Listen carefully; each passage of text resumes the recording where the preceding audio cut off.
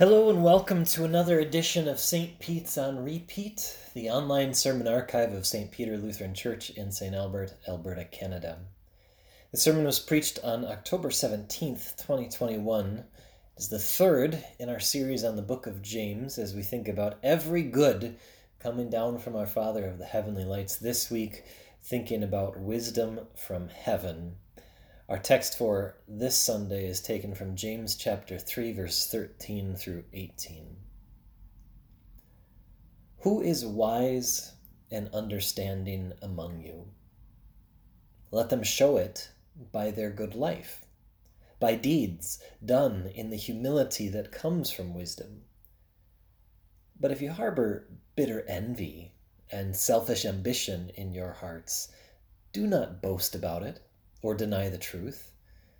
Such wisdom does not come down from heaven, but is earthly, unspiritual, demonic. For where you have envy and selfish ambition, there you find disorder and every evil practice. But the wisdom that comes from heaven is first of all pure, then peace-loving, considerate, submissive, full of mercy and good fruit, impartial and sincere.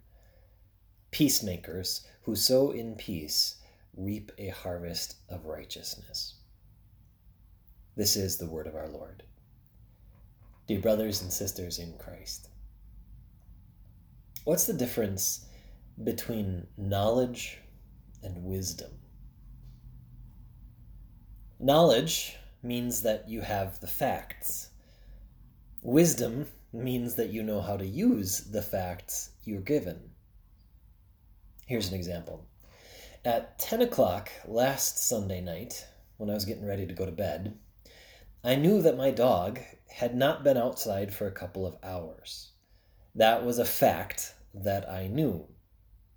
How I used that fact would determine whether I was wise or not. Should I have said to myself, she's a big girl, she's been housebroken for 3 years, she'll be fine till morning? Or should I have said, I'll regret it in the morning if I don't take her out now, even though all I want to do is just curl up in bed? It would have been the wise thing to do to let the dog out.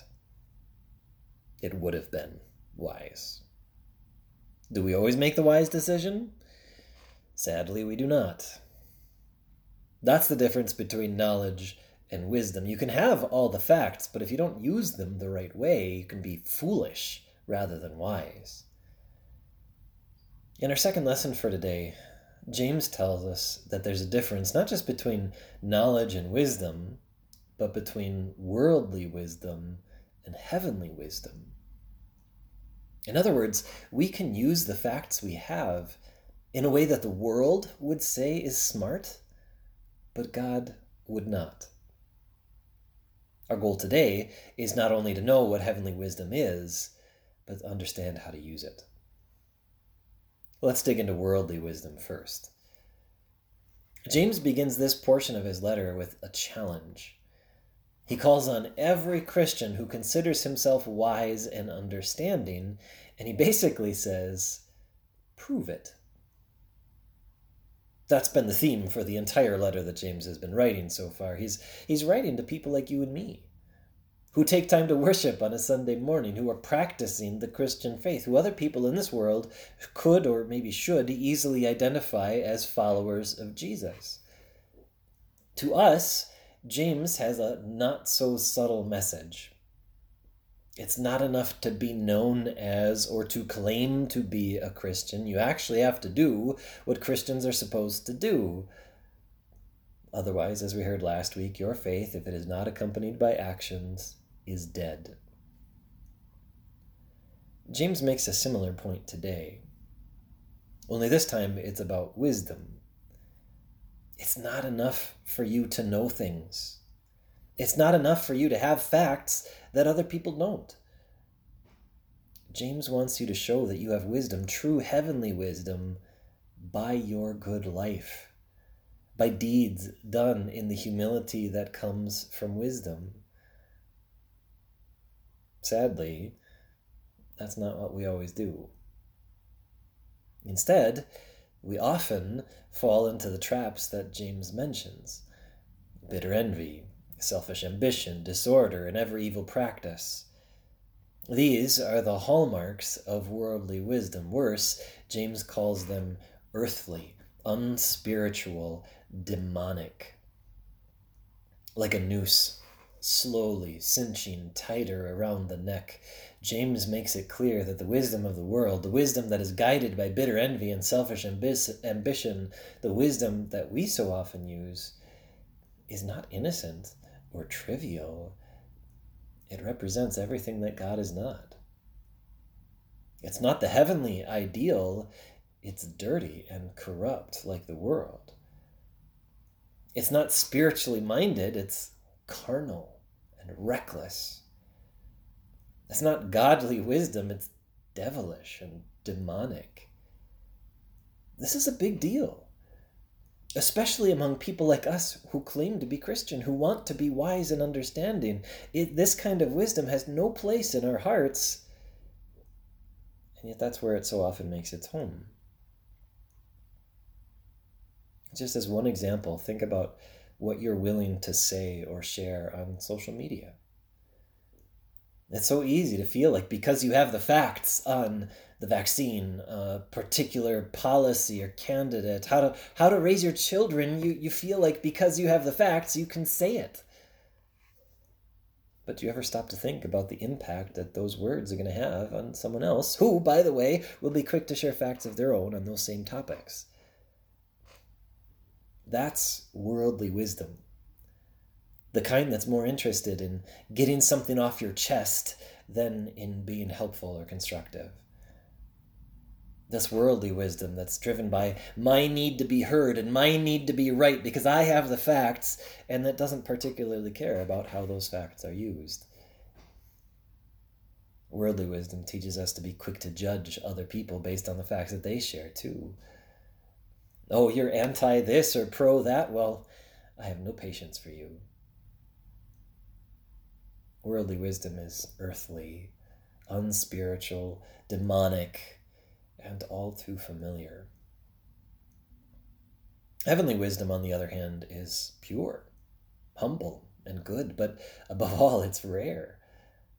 Here's how James describes heavenly wisdom. He says, "But the wisdom that comes from heaven is first of all pure, then peace-loving, considerate, submissive, full of mercy and good fruit, impartial and sincere, peacemakers who sow in peace reap a harvest of righteousness." Does that sound like you? Are all your motivations pure and your thoughts squeaky clean? Do you use your wisdom, your intellect, your knowledge to make peace? Are you meek, in the sense that you would be willing to be walked on and mistreated and humiliated without retaliating or talking back? Are you submissive? Or, as the Greek suggests, are you willing to be easily persuaded when you get into an argument or disagreement? Are you quick to forgive, slow to judge, free of hypocrisy? That's a pretty tall order. I know I don't live up to it. I'm sure you can think of ways that you don't either. Whether it's the pride that refuses to accept an insult or to allow someone else to be right, or the selfishness that refuses to forgive and always holds a grudge. Heavenly wisdom is rare, and frankly, impossible for human beings to accomplish. Well, impossible for all but one. When we read these words, you can't help but think of Jesus, can you? In fact, Paul, writing to the Corinthians, says, Christ Jesus has become for us wisdom from God. That is our righteousness, holiness, and redemption. Jesus was all these things perfectly, completely, He was pure, without fault or failure or even the slightest sniff of sin. He was considerate and submissive, or as the Greek would put it, he was meek, choosing to be abused physically, mentally, emotionally, rather than to stand up for his own rights. He was full of mercy, showing love and compassion to people who didn't deserve it, to sinners like you and me, who wallow in worldly wisdom far too often. For us, he bore good fruit by hanging on a tree and being the sacrifice to pay for our sin, no matter who you are or what you've done, because he's impartial and sincere.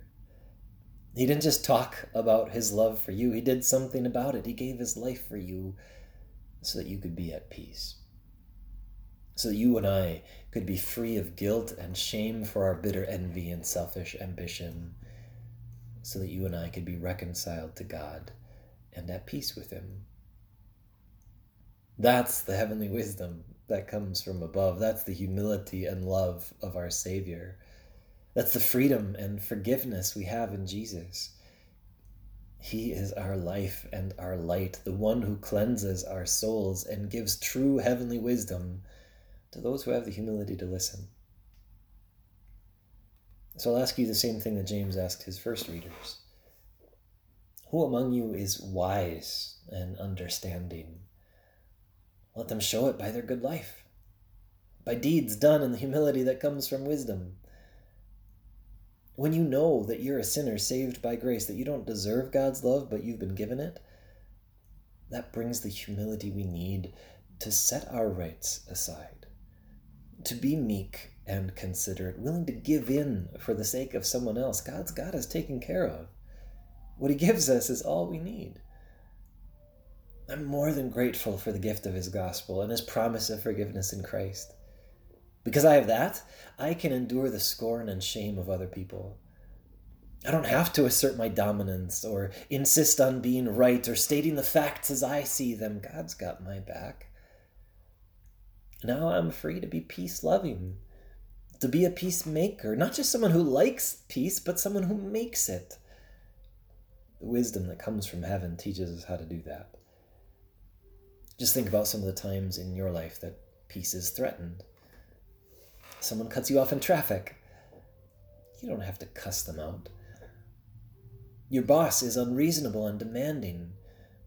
You don't have to mutter under your breath or talk behind their back. You're arguing with your sibling about whose turn it is to pick up the living room or do the dishes. Even if you're right, it's not worth the price of winning. The attitude of a Christian is the same as the attitude of Christ. Peace-loving, considerate, submissive, full of mercy, impartial and sincere. Not because we have to be, but because that's what Jesus was for us. Not because it'll make life easier. Sometimes it will, sometimes it won't. But because we'll reap a harvest of righteousness. The world will laugh at you for being a doormat to other people. The world will call you weak, not wise. But God will smile on you, seeing in you a reflection of his love for you. So be humble and seek the wisdom that comes from heaven. Be wise and show it by your good life in Christ Jesus our Lord. And may God give you the strength to live according to his will. Amen.